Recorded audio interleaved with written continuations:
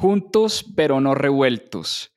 En Mis Propias Finanzas hemos decidido separar nuestros dos podcasts. Por un lado, tendrás todo lo que se refiere a educación financiera, el reto de la semana, la lectura del newsletter y economía en desorden. Pero queremos hacer un podcast exclusivo para hablar sobre libros.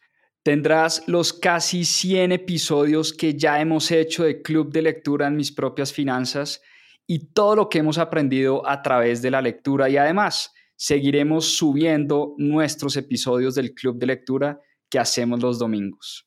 Te voy a dejar en la descripción de este episodio el link del nuevo podcast Más 2.7 Club de Lectura. Espero te guste.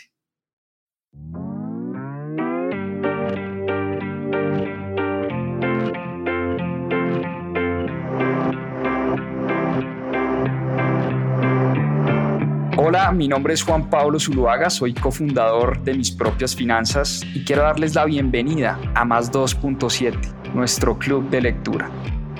Durante 52 semanas leímos un libro todas las semanas y en este club de lectura van a encontrar la conversación de todo lo que aprendimos a través de la lectura. ¿Por qué más 2.7? En la región se leen menos de 2.7 libros al año y es una estadística que queremos combatir. Disfruten esta conversación y este aprendizaje que tuvimos a través de los libros. Bienvenidos. Bueno, muy bien. Buenas noches. Como siempre, hoy tenemos una gran historia, un gran libro. Me encantó este libro. La Revolución Blockchain, Blockchain Revolution. Está en español también, lo consiguen en español. Escrito por padre e hijo, Don Tapscott y Alex Tapscott. Don es un profesor en Canadá, un profesor de economía. Y Alex trabajó muchos años en Wall Street, hoy en día regresó a Canadá y maneja un fondo precisamente dedicado a la tecnología blockchain y a las criptomonedas. Es un libro que nos habla de la tecnología que hay detrás de las criptomonedas.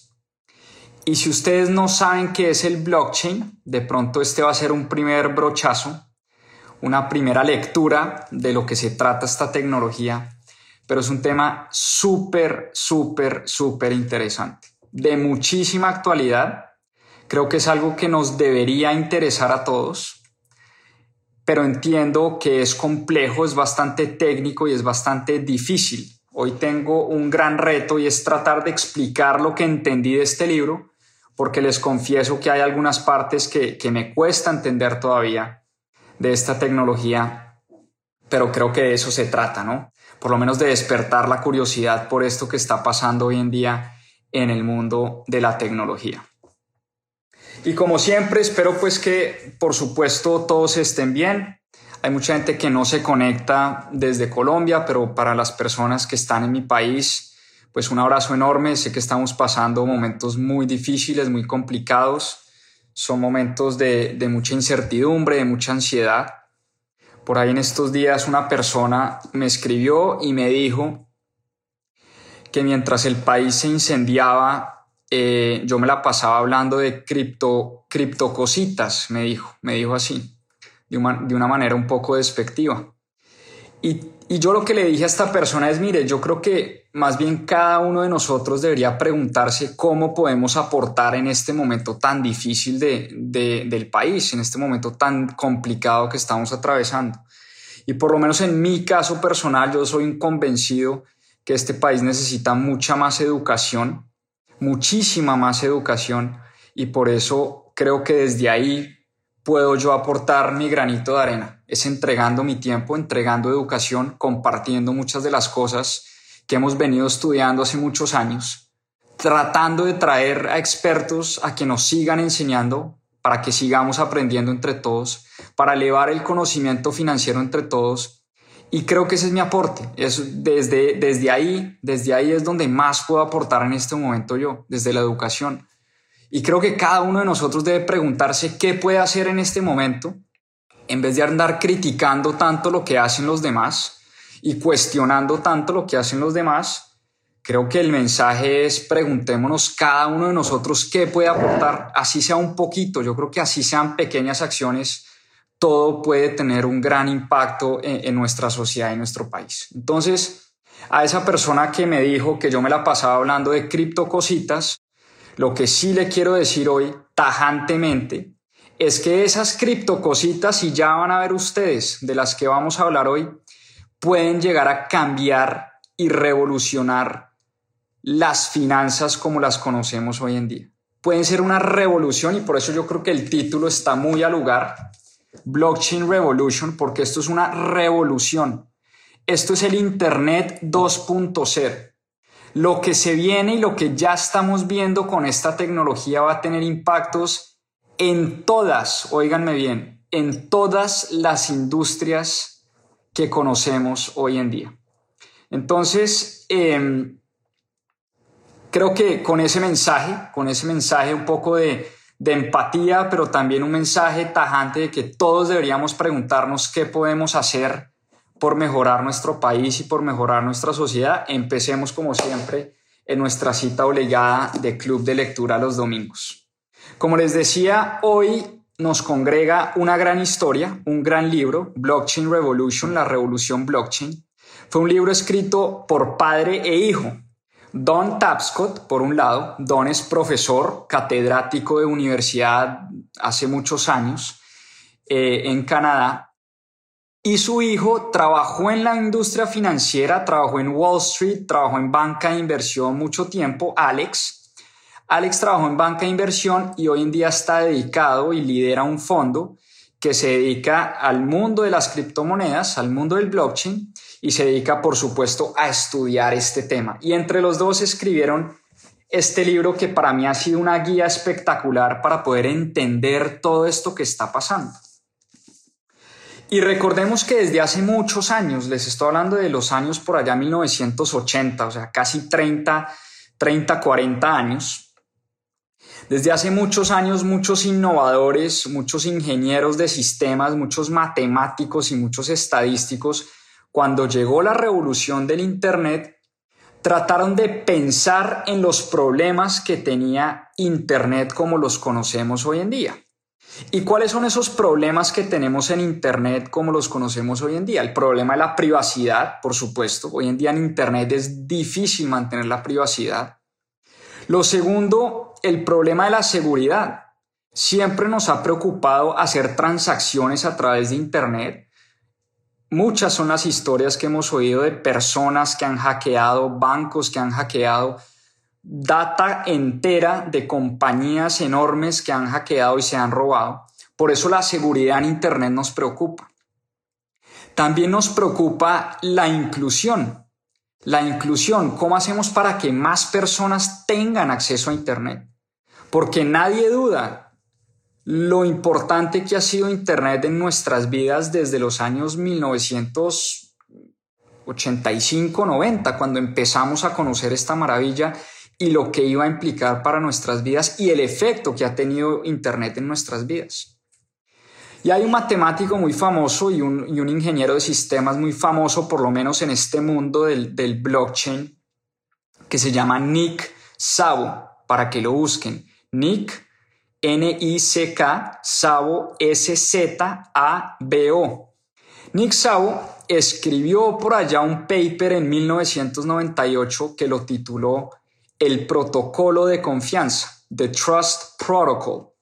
Y el protocolo de confianza, en ese paper que él escribió, decía que para hacer transacciones entre dos partes se necesitaba dar un salto de fe.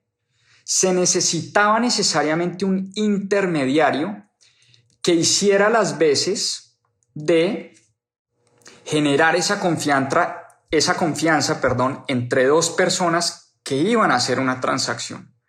Por eso en Internet, siempre que yo voy a pagar algo, o yo le voy a enviar dinero a alguien, o voy a hacer cualquier tipo de transacción de valor, siempre necesariamente necesito al banco de por medio, a la tarjeta Visa de por medio, a un intermediario de por medio que me esté garantizando que el dinero que yo le envío a esa persona, efectivamente esa persona la recibe.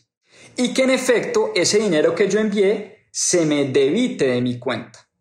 Porque los criptógrafos del mundo, los matemáticos y las personas que se han dedicado al desarrollo de sistemas, siempre se han preguntado cómo resolvemos ese problema del doble gasto, lo que se llama en inglés el double spending. ¿Cómo hago yo para saber que cuando yo le envío a alguien por internet $100 o 100 pesos, en efecto yo no le pueda enviar esos mismos $100 y esos 100 pesos a otra persona? Ese es el famoso problema del doble gasto. Y eso se ha venido solucionando teniendo el intermediario, es decir, el banco de por medio. El banco es el que garantiza que en efecto yo entrego mis $100, el banco me los quita y el banco va y se los entrega a un tercero. Ese famoso problema del doble gasto es el que por muchos años muchas personas habían tratado de resolver. Y ese problema, como por arte de magia, por allá en el año 2008 apareció un anónimo. Un anónimo o unos anónimos, no tenemos ni idea quiénes fueron o quién fue esta persona, que se hizo llamar como Satoshi Nakamoto. Y Satoshi Nakamoto en el 2008 se inventó un sistema que lo llamó peer-to-peer, es decir, de persona a persona, un sistema para transar valor entre dos personas sin necesidad de ese intermediario, de ese ente que estaba en la mitad. En el 2008, vuelvo y repito, además, hay que poner las cosas en contexto. Recordemos lo que estaba pasando en el 2008. En el 2008 la economía se estaba viniendo a pique, los bancos se estaban quebrando, habían hecho una trampa con las hipotecas de las personas que las habían empaquetado, se las habían vendido a los fondos de pensiones, les habían puesto calificación AAA, todas las calificadoras de riesgo, y además eran productos asegurados. Y bueno, eso es tema para otro capítulo, pero el caso es que ese castillo de naipes se derrumbó y mientras pasaba todo ese rollo, como se dice, las revoluciones son hijas de su tiempo. Mientras todo estaba pasando, mientras se quebraba la economía y los que más perdían eran las personas de a pie, este anónimo, que se hizo llamar Satoshi Nakamoto, sale con una tecnología y con una manera de transar dinero entre personas y con una criptomoneda que la llamó Bitcoin. En ese momento, Satoshi Nakamoto le manda un correo a otros criptógrafos y a otros ingenieros de sistemas diciéndole: mire, vengo trabajando en este sistema peer-to-peer, de persona a persona, para transar valor entre nosotros sin que necesitemos de un banco intermediario. Y al principio parecía un jueguito entre un par de geeks ahí de tecnología, de personas que sabían programar y se pasaban moneditas unos a otros. Pero lo que empezó como un jueguito, supuestamente, terminó siendo la base de lo que hoy se conoce como la tecnología blockchain. Y es que Satoshi Nakamoto programó un código y lo que hay detrás de Bitcoin, el activo que hoy conocemos, el activo que viene subiendo de manera acelerada en los últimos 10 años, el activo que al principio empezó como un jueguito entre un par de programadores de computadores, el activo más rentable de los últimos 10 años, eso que hoy conocemos como Bitcoin, tiene detrás una base que se llama la tecnología blockchain. Y esa tecnología se está utilizando hoy para muchas otras cosas. La tecnología en la que se basan las criptomonedas, porque después de Bitcoin nacieron miles de criptomonedas. Yo no tengo el dato exacto, pero creo que hoy existen más de 9.000 criptomonedas en el mundo. Porque ya después para cada proyecto todo el mundo empezó a sacar una criptomoneda. Y cada criptomoneda está basada también en esa tecnología. Pero entonces más que hablar de Bitcoin y el activo como tal y de si es bueno comprar o no comprar, más que enfocarnos en Bitcoin como tal, yo creo que hoy deberíamos es enfocarnos en lo que nos dice este libro sobre el blockchain o la cadena de bloques. Porque como les decía, esta tecnología, esta nueva tecnología, es una tecnología que está afectando muchísimas industrias. Muchísimas industrias. No solo la industria de las criptomonedas. Yo no sé si ustedes saben quién es Marc Andreessen, de Andreessen Horowitz. Es uno de los fondos de capital, de venture capital, de capital de riesgo más importantes en el mundo entero, Andreessen Horowitz. Y Marc Andreessen, que es una persona supremamente reconocida en el mundo del capital de riesgo, cuando se dio cuenta de lo que estaba pasando, dijo: no tengo ni idea quién es Satoshi Nakamoto, pero quien quiera que sea Satoshi Nakamoto debería ganarse un premio Nobel por lo que acaba de descubrir y lo que acaba de hacer. Esto es lo que venimos tratando de descifrar hace años. Por muchos años, los criptógrafos, los matemáticos, los ingenieros de sistemas, los programadores, los que saben de código. Tener una criptografía y una tecnología que permitiera transar dinero entre personas sin la necesidad de un intermediario. Entonces, la tecnología detrás, por supuesto, es muy compleja, es muy complicada y, por supuesto, aquí no pretendo yo explicar la tecnología que hay de blockchain porque es supremamente técnica y yo ni siquiera la entiendo. Pero el concepto, quiero que nos centremos en el concepto de lo que es el blockchain o la cadena de bloques. Y es que piensen que hoy en día ya existe una tecnología llamada blockchain o cadena de bloques que permite transar entre personas sin la necesidad de intermediarios.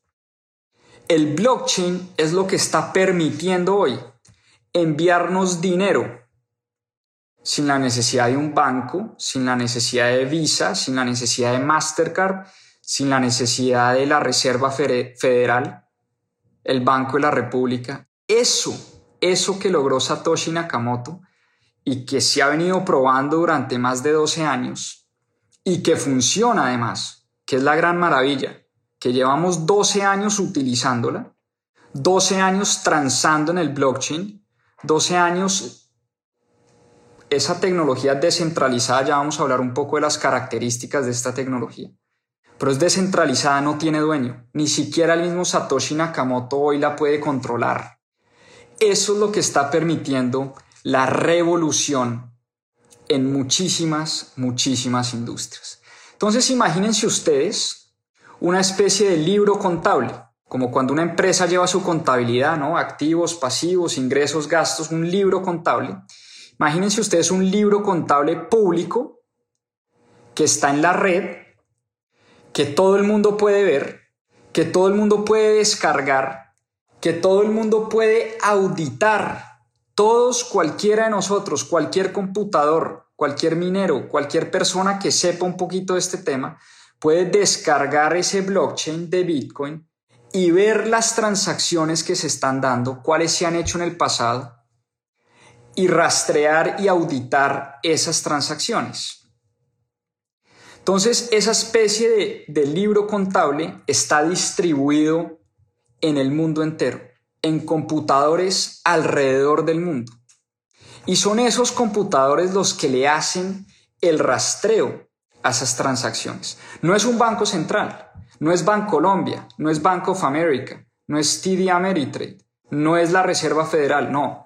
Son millones y millones de computadores que están conectados unos entre sí en la red. Y para eso el Internet. Por eso se dice que blockchain es como Internet 2.0. Hay muchas personas que dicen que de blockchain en 20 años vamos a estar hablando como hablamos hoy en día del Internet. Piensen que estamos hablando del blockchain como si estuviéramos hablando del Internet en 1985 o 1990. que a nadie se le pasaba por la cabeza que absolutamente todo lo íbamos a hacer a través del Internet.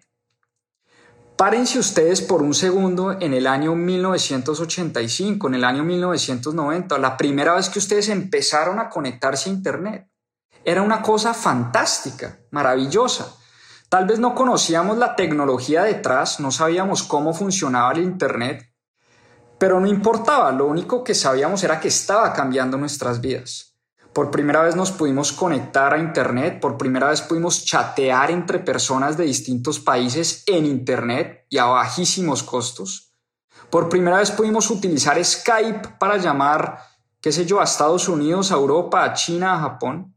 Por primera vez pudimos mandar correos electrónicos, enviar un email. Cuando uno mandó su primer email, yo no tengo ese recuerdo, pero sí recuerdo la primera vez que descargué ICQ. Yo no sé qué tan viejos o jóvenes sean ustedes, pero cuando uno descargó ICQ y empezaba uno a chatear con sus primeras amiguitas del colegio, eso era una genialidad.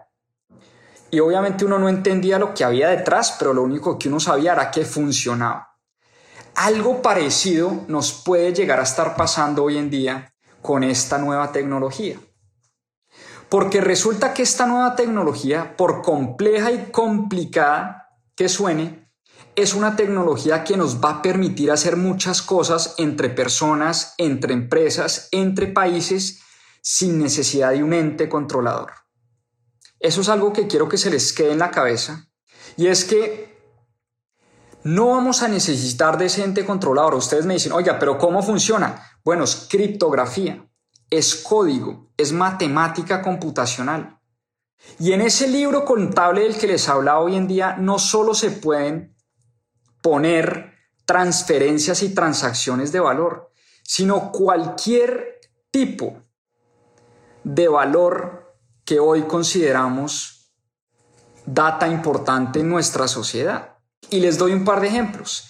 En los blockchains hoy en día se pueden registrar certificados de nacimiento, licencias de matrimonio, escrituras públicas, ya vamos a hablar de la importancia que tiene eso, títulos valores, cuentas bancarias, historias médicas, votaciones, óiganme bien, no estamos muy lejos que la votación, les estoy hablando de elecciones presidenciales, elecciones al Senado, elecciones, cuando escogemos nuestros líderes, esas votaciones se van a poder registrar con esta tecnología. Ya no vamos a necesitar de un ente controlador, en el caso de Colombia, de un Consejo Nacional Electoral que nos cuente los votos. Y nosotros tener que confiar necesariamente en que lo que dice el Consejo Nacional Electoral es cierto o no es cierto, sino que la misma tecnología, la misma criptografía, el mismo código nos va a permitir hacer ese conteo automático de votos. Imagínense la implicación que eso puede llegar a tener en una sociedad. La música, el arte, yo no sé si ustedes han oído los famosos NFTs, Non-Fungible Tokens. Si no han oído de los NFTs, Non-Fungible Tokens, empiecen a leer sobre los Non-Fungible Tokens, porque es la revolución de los artistas, de la propiedad intelectual, de la música. Hoy en día el músico, el compositor puede ser dueño de su música, dueño de su canción, dueño de su arte. No necesita de una disquera que le maneje su música. Y no necesariamente tiene que entregar el 90 o 95% del valor de su arte y de su música a las grandes disqueras, a los grandes empresarios de la música, sino puede él o ella quedarse con su arte y quedarse con su música y cobrar regalías a través de esta tecnología y a través de los contratos inteligentes. Ya vamos para allá. Pero permítanme contarles un poco ¿qué permite esta tecnología blockchain? Porque como les decía, esto puede llegar a ser el Internet 2.0. Esto puede llegar a ser literalmente lo que fue Internet hace 20 o 25 años. Estamos ante una revolución, y yo creo que por eso el título del libro es tan importante, Revolución Blockchain. Porque es que cuando uno habla de blockchain a veces se confunde y terminas en una discusión de si Bitcoin es una burbuja o no. Y yo creo que esa discusión está mandadísima a recoger. De si Bitcoin es una burbuja o no es un debate acaloradísimo en el que yo no quiero entrar, por supuesto, porque yo lo que quiero dejar claro acá es que esta tecnología que está detrás de Bitcoin y de todas las criptomonedas puede llegar a estar detrás de muchas de las industrias en las que ustedes de pronto trabajan, de muchas de las industrias que afectan la vida de cada uno de nosotros. Entonces, ¿cuáles son las implicaciones? Y hablemos de cada una de ellas, aunque son muchas, pero voy a nombrar, no sé, unas 6 o 7 implicaciones importantísimas que puede llegar a tener esta tecnología. Lo primero, la entrada de millones, les estoy hablando de millones de personas al sistema financiero por una sencillísima razón: los bajos costos. Hoy en día hay más de 4.000 millones de personas en el mundo, óiganme bien, que no tienen acceso al sistema financiero, que no tienen una cuenta de banco, no les abren una cuenta de banco, porque seguramente no tienen score crediticio, no tienen los medios para abrirla, ni siquiera les da el dinero que reciben de ingresos para pagar la cuota de mantenimiento de un banco. No sé si ustedes han visto sus cuentas de ahorro cuando abren una cuenta de ahorro o una cuenta corporativa. Ustedes bajen el extracto y revisen los fees que les está cobrando el banco. Cuota de manejo por la tarjeta, cuota de manejo por la misma sucursal virtual, en fin, un montón de gastos a los que no todo el mundo, por supuesto, tiene acceso y no todo el mundo tiene la posibilidad de pagar. Esta tecnología, como elimina muchos de los procesos intermediarios, puede reducir esos costos de transacción al mínimo. Al mínimo. Y por eso, al reducir los costos de transacción, muchas más personas van a tener acceso al sistema financiero. Y eso es una implicación enorme para la economía mundial, enorme para las personas de los países en desarrollo, enorme para ayudar, y ya vamos a hablar de eso porque tiene una implicación enorme en la redistribución de la riqueza. Sin duda, Internet trajo mucha riqueza, pero fue una riqueza muy concentrada. Nosotros hemos visto lo que ha pasado con la concentración de la riqueza desde que llegó Internet. Una creación de riqueza enorme, eso no cabe duda, pero también no cabe duda que esa riqueza se ha venido concentrando en las manos de unos pocos. Y hay una frase que me fascinó de este libro y se las voy a leer textualmente, abro comillas, dice Don Tapscott, dice lo siguiente, les voy a leer la frase. Dice: en vez de tratar de resolver el problema de la desigualdad redistribuyendo la riqueza, podemos empezar a cambiar la manera en que la riqueza es distribuida. Háganme el favor la potencia que tiene esa frase, y la repito. En vez de tratar de resolver el problema de desigualdad redistribuyendo riqueza, es decir, quitándole a los ricos para entregarle a los pobres, que es lo que proponen muchas personas, muchos políticos, mejor dicho, muchos economistas, lo que proponen es: no, venga, impuestos a los ricos para darle a los pobres.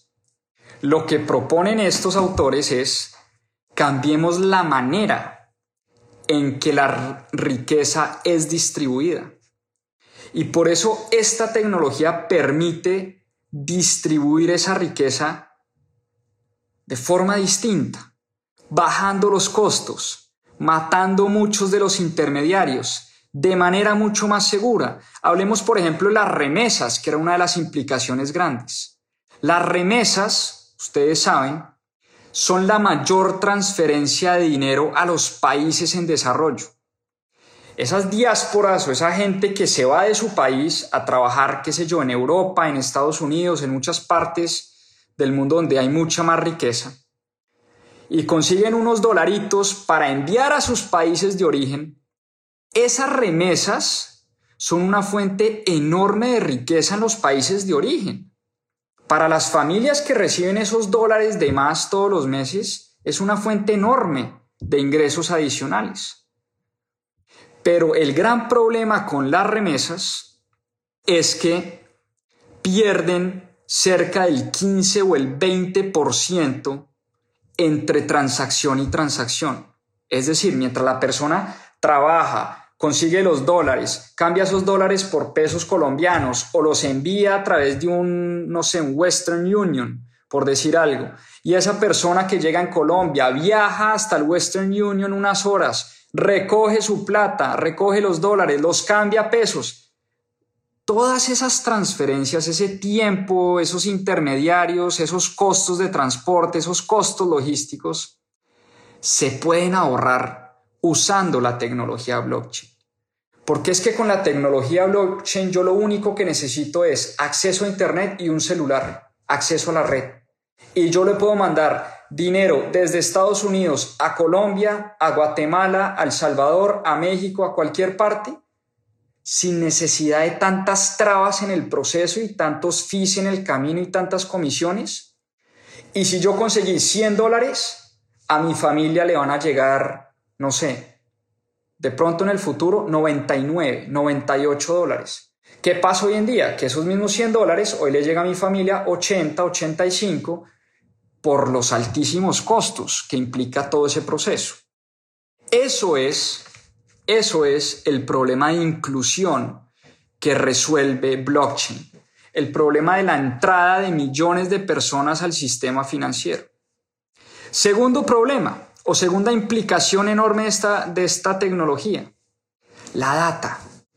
La información hoy es el activo más valioso que tenemos los seres humanos, de los activos más valiosos que tenemos nosotros los seres humanos. Nuestra data, nuestra información es de las cosas más valiosas que hay. ¿Cuál es el problema? Que las grandes compañías se están quedando con nuestra data. Compañías como Amazon, como Google, como Facebook, como Instagram, como estos grandes conglomerados, grandes multinacionales, grandes compañías, están utilizando nuestra data, los rastros que dejamos nosotros en la red, en internet, cada vez que yo voy a una página de, no sé, ustedes por supuesto se han dado cuenta, comida saludable. Entonces, cuando voy a una página de comida saludable, me sale en Instagram publicidad de proteínas veganas, me sale en Facebook publicidad de pan sin gluten, me sale en internet cuando voy a comprar, qué sé yo, un tiquete de avión, pues me sale también la leche de almendra, en fin. Eso es las grandes compañías quedándose con los rastros que nosotros dejamos en la red. Y por eso en la red, en internet, hay poca privacidad. Y lo que va a permitir blockchain, o lo que está ya permitiendo blockchain, es que nosotros nos quedemos dueños de nuestra información, de nuestra data. Y seamos nosotros, si queremos, los que utilicemos esa data a nuestro favor para comercializar esa data.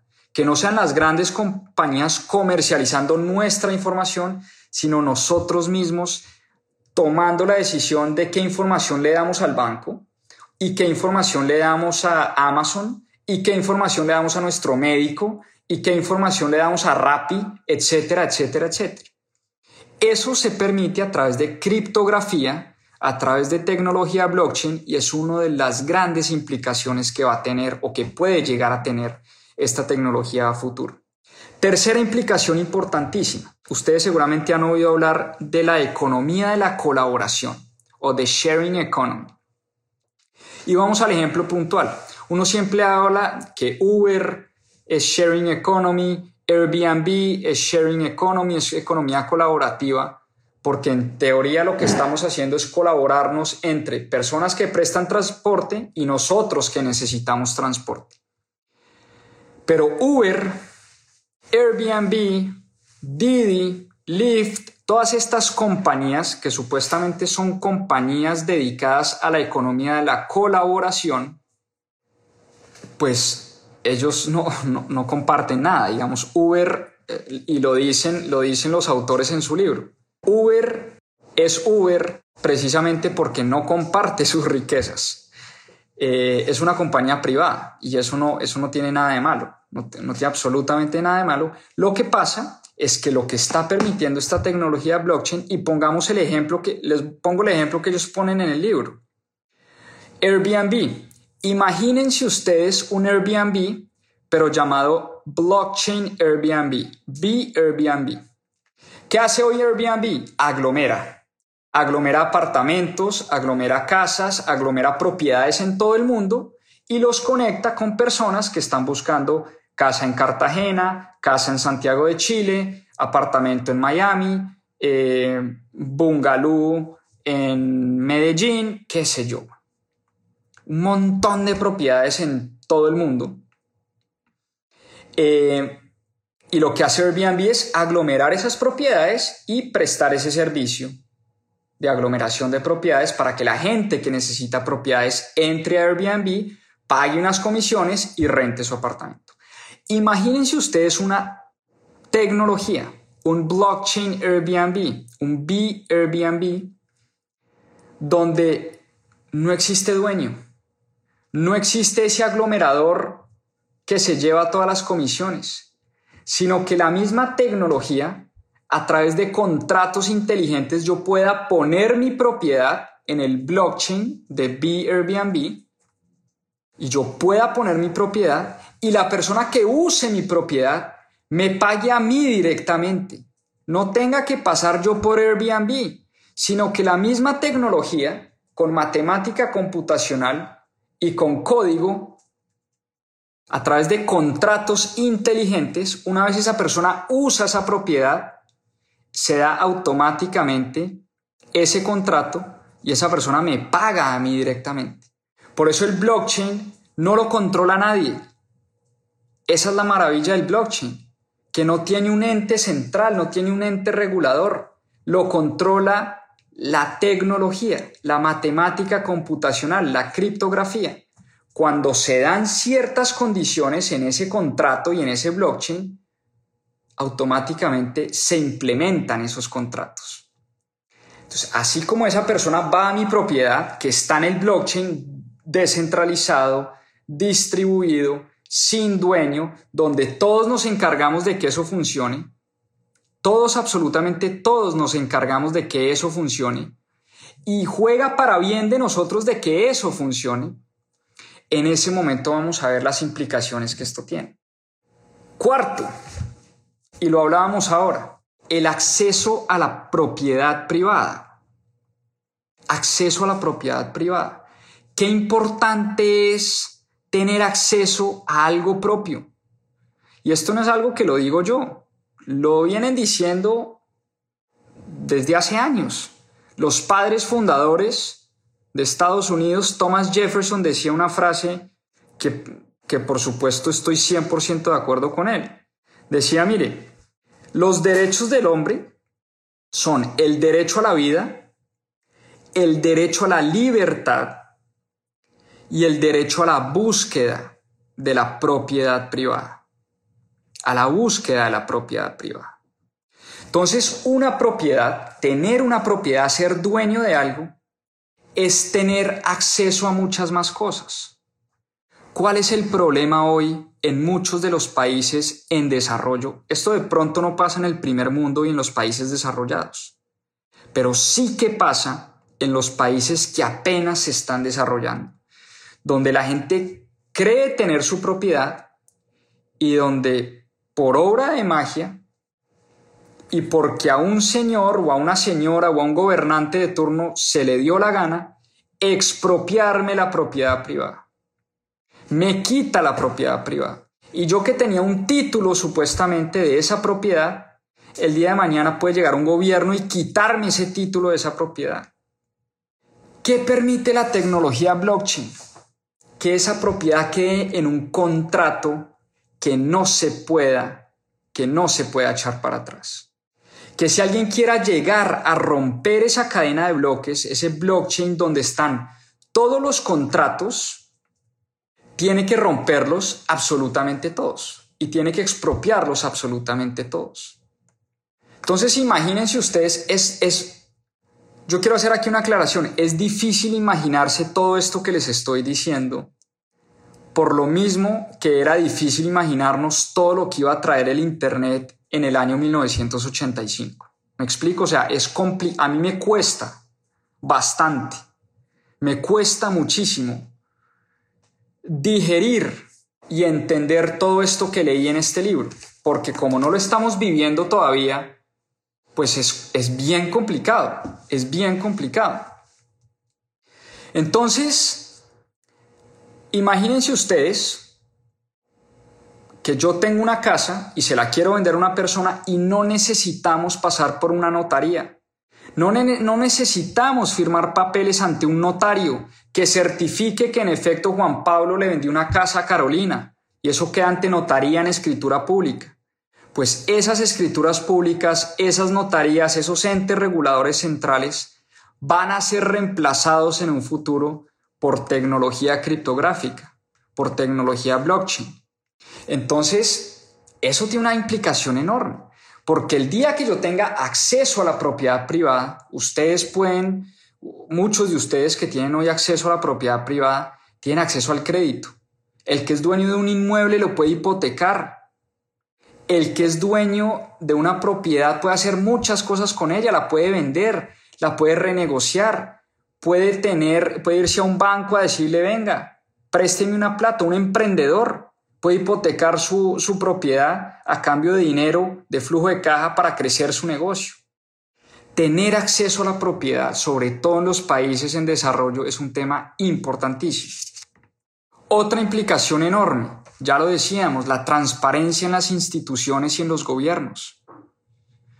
A través de tecnología, empezando por las votaciones. ¿Qué pasa si mi voto es sagrado y mi voto absolutamente nadie lo pudiera llegar a cambiar? Porque eso está encriptado en una cadena de bloques que nadie, absolutamente nadie, por más poder que tenga, la puede destruir, a menos que quiera destruir el Internet. Yo no creo que ningún gobernante en ningún país quiera llegar mañana a acabar con el Internet y apagar el Internet en su país. ¿Sí?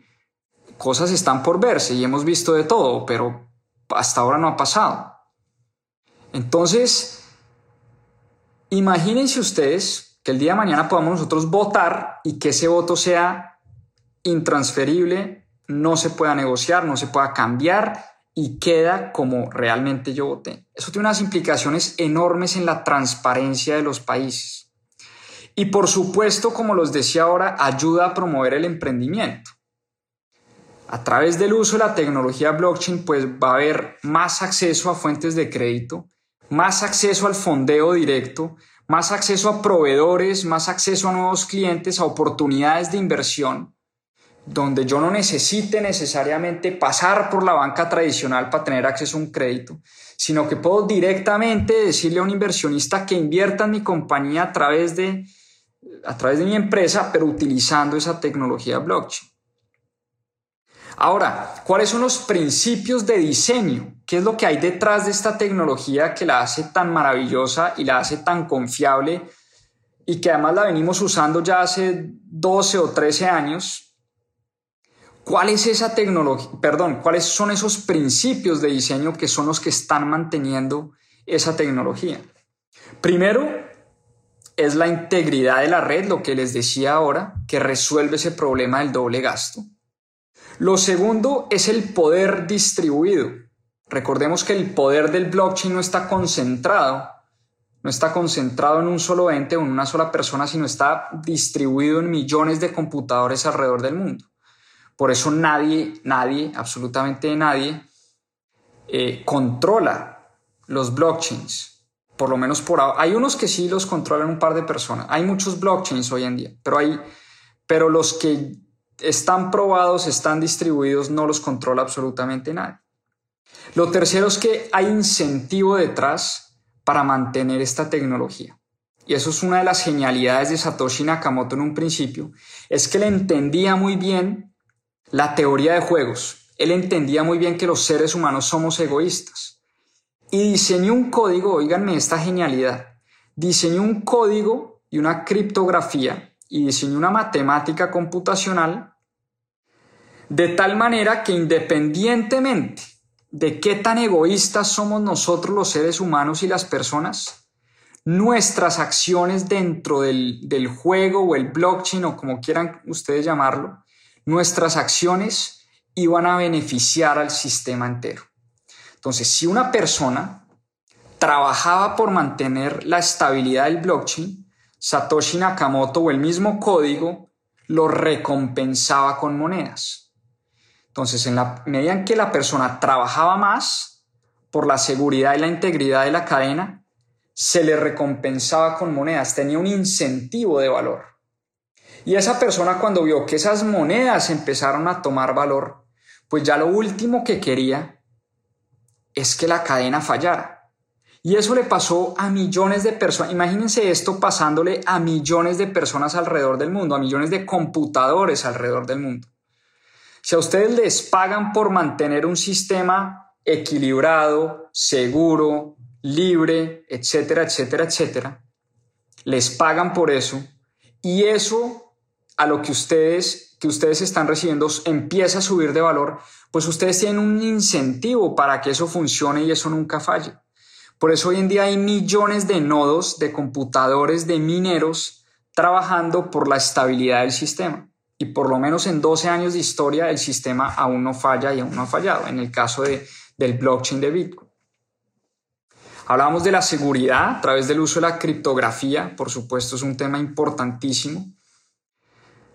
La preservación de los derechos, que es lo que les comentaba del tema de los contratos inteligentes. Una vez un contrato queda en el blockchain, eso nadie lo puede cambiar y por eso se preservan mis derechos independientemente de que alguien, algún tercero me los quiera quitar. Y por último, el tema de la inclusión, del que ya hablamos, que era, por supuesto, gran parte de la visión de Satoshi Nakamoto, que muchas más personas tuvieran acceso a esta tecnología y tuvieran acceso y pudieran transferirse dinero entre personas sin la necesidad de intermediarios. ¿Cuáles son los retos a futuro de la tecnología blockchain? No hemos hablado de los retos. Hemos hablado de muchas cosas importantes, pero sin duda también hay muchos retos hacia adelante. El primero, poquísimo entendimiento de lo que se trata esta tecnología. Demasiado técnico, demasiado difícil de comprender, pocas personas que saben de esto, entonces poca educación recibimos sobre la tecnología blockchain. Y nos cuesta creer, todo esto que yo les estoy diciendo nos cuesta creerlo, porque lo vemos demasiado alejado, suena demasiado extraño y demasiado raro. Yo creo que ese es uno de los grandes retos a futuro, la educación alrededor de esta tecnología, un reto importantísimo. El segundo reto importantísimo, la energía que se está consumiendo hoy en día para mantener estas cadenas. Se consume mucha energía, mucho poder computacional para poder mantener estos blockchains. Pero la buena noticia es que cada vez nos estamos volviendo más ingeniosos, más innovadores. Cada vez más estos blockchains se mantienen con energía limpia, energía renovable. Es muy difícil uno ser minero y ser rentable utilizando la energía, digamos, del sistema interconectado. Voy a dar una exageración, para los que son colombianos de pronto me entienden este ejemplo. Pagar la energía de la costa, ¿sí? Que es una energía carísima, no es rentable minar bitcoins, por ejemplo, hoy en Barranquilla o en Cartagena. Es muy complicado porque la energía es muy costosa. Entonces, por eso los grandes mineros y las grandes granjas de minería hoy utilizan muchísimo la energía solar, la energía eólica, la energía renovable. En estos días hablaba un amigo hablaba con un amigo que trabaja en la industria del petróleo y hay un gas que produce el petróleo que se desperdicia y lo que están haciendo ellos es tomar ese gas no me pregunten cómo, toman ese gas y utilizan ese gas para convertirlo en energía y esa energía la utilizan para minar criptomonedas. Entonces, la mala noticia es que se consume mucha energía para mantener estas redes. La buena noticia, cada vez se utiliza mucho más energía renovable para mantener estas redes. Mucha gente habla de los incentivos a estos mineros o a estos computadores. ¿Serán suficientes los incentivos para mantener estas redes funcionando? Eso también está por verse, es uno de los retos a futuro de la tecnología blockchain. Muchos hablan de que esta tecnología, como muchas otras, va a acabar con muchos trabajos. También está por verse. Yo creo que sin duda nos vamos a tener que replantear muchas de las cosas hoy en día, pero es uno de los grandes retos. ¿Cómo el blockchain va a reemplazar mucha mano de obra? ¿Y qué hacemos con esa mano de obra que los blockchains están reemplazando? Otro de los grandes retos a futuro. Y por supuesto un reto, como siempre, que nunca falta es que hay criminales utilizando esta tecnología para hacer sus maldades, para hacer sus fechorías, para hacer sus cosas ilegales. Ahora, pues, ¿cuántas veces los criminales no han utilizado las monedas fiat o las monedas por decreto, los pesos colombianos, los dólares americanos, los yenes, los euros? Entonces no es un tema de tecnología. Al revés, tal vez esta tecnología, lo que dicen los expertos es que ayuda más bien a rastrear mejor a ese tipo de crimen. Entonces, sin duda hay muchos retos a futuro, muchas cosas por resolver, pero la gran pregunta, y yo quiero cerrar con esto, este live, cerrar como con una pregunta y dejarlos con una inquietud, y les voy a leer cómo termina el libro, porque dicen estos autores algo que me impactó muchísimo. Yo creo que nos invita a la reflexión. Y es lo siguiente, abro comillas. Nosotros creemos que aquellos que sigan los principios de Satoshi Nakamoto tienen un mayor chance de sobrevivir en un futuro próximo. Aquellos que le den la espalda a los principios de Satoshi Nakamoto y a la tecnología blockchain van a tener tiempos peligrosos. Piensen por un momento en sus negocios, en su industria, en su trabajo. ¿Cómo esta tecnología va a afectar cada uno de estos aspectos de su vida? Hay muchísimo en juego y nosotros estamos aquí para ayudarlos. Por favor, únanse a nuestro movimiento y a nuestra revolución. Es una pregunta que nos invita a la reflexión. Y es decir, ¿cómo esta tecnología blockchain va a afectar de pronto la industria o el negocio en el que yo estoy? ¿Cómo va a afectar mi trabajo o lo que yo estoy estudiando? ¿Cómo va a afectar mis inversiones y la construcción de mis portafolios, la manera como yo invierto mi dinero? ¿Será que la manera como estoy invirtiendo el dinero tiene unos efectos hoy con la tecnología blockchain? ¿Valdrá la pena meterse a invertir en criptomonedas o no? ¿Cómo hacerlo de manera segura? ¿Qué plataformas utilizar? ¿Qué porcentaje de mi portafolio invertirlo en criptomonedas? ¿En qué criptomonedas debería yo invertir? Todas esas preguntas son las que yo me empecé a hacer hace muchos años y las que me sigo haciendo, y sobre todo ahora después de leer este libro, porque es algo que definitivamente se nos viene. Y como es algo que se nos viene, pues realmente la invitación que yo les hago es: tratemos. Yo sé que es bien complicado, a mí se me dificulta bastante, créanme, yo no soy ningún ingeniero de sistemas y esta tecnología no la entiendo bien, pero por lo menos estoy tratando de hacer el esfuerzo de entender las implicaciones importantísimas que esto va a tener en mi vida. Y por aquí les voy a mostrar los libros que acabo de comprar. El primero es este, How to DeFi, cómo hacer finanzas descentralizadas, porque dice el subtítulo, las finanzas descentralizadas se están tomando el mundo. Aprenda cómo empezar en esta revolución. Yo quiero aprender muchísimo de finanzas descentralizadas y las implicaciones que esto va a tener en nuestras vidas. Otro libro que me acaba de llegar y lo voy a empezar a leer, Life After Google, La vida después de Google. Y dice el subtítulo lo siguiente: la caída del Big Data y el surgimiento de la economía blockchain. Eso es un tema de suprema actualidad. Es un tema al que no le podemos dar la espalda. Y por eso la invitación de hoy con este libro denso, complicado, y me perdonan si estuvo mal explicado porque a veces me cuesta a mí entender cuando leo sobre estos temas. Fue un live un poquito denso, pero los invito a leer ese libro porque hay mucha información de muchísimo valor en ese libro, La Revolución Blockchain. Lean de finanzas descentralizadas, vean videos, vean cursos, vean charlas. Es un tema que por supuesto es complejo, es difícil, pero que va a tener unas implicaciones importantísimas en la vida de cada uno de ustedes y en las finanzas de su familia. Espero lo hayan disfrutado. Un abrazo, que descansen, una feliz noche para todos. Chao, chao. Muchas gracias por acompañarnos en este capítulo de Más 2.7. Acá les dejo unos adelantos de lo que se viene en nuestro próximo episodio. A seguir aprendiendo. De Abhijit Banerjee y Esther Duflo, 2 premios Nobel de Economía. Una historia muy chévere que nos invita a la reflexión, repensar la pobreza. La pobreza es uno de los grandes flagelos que tenemos todos como humanidad.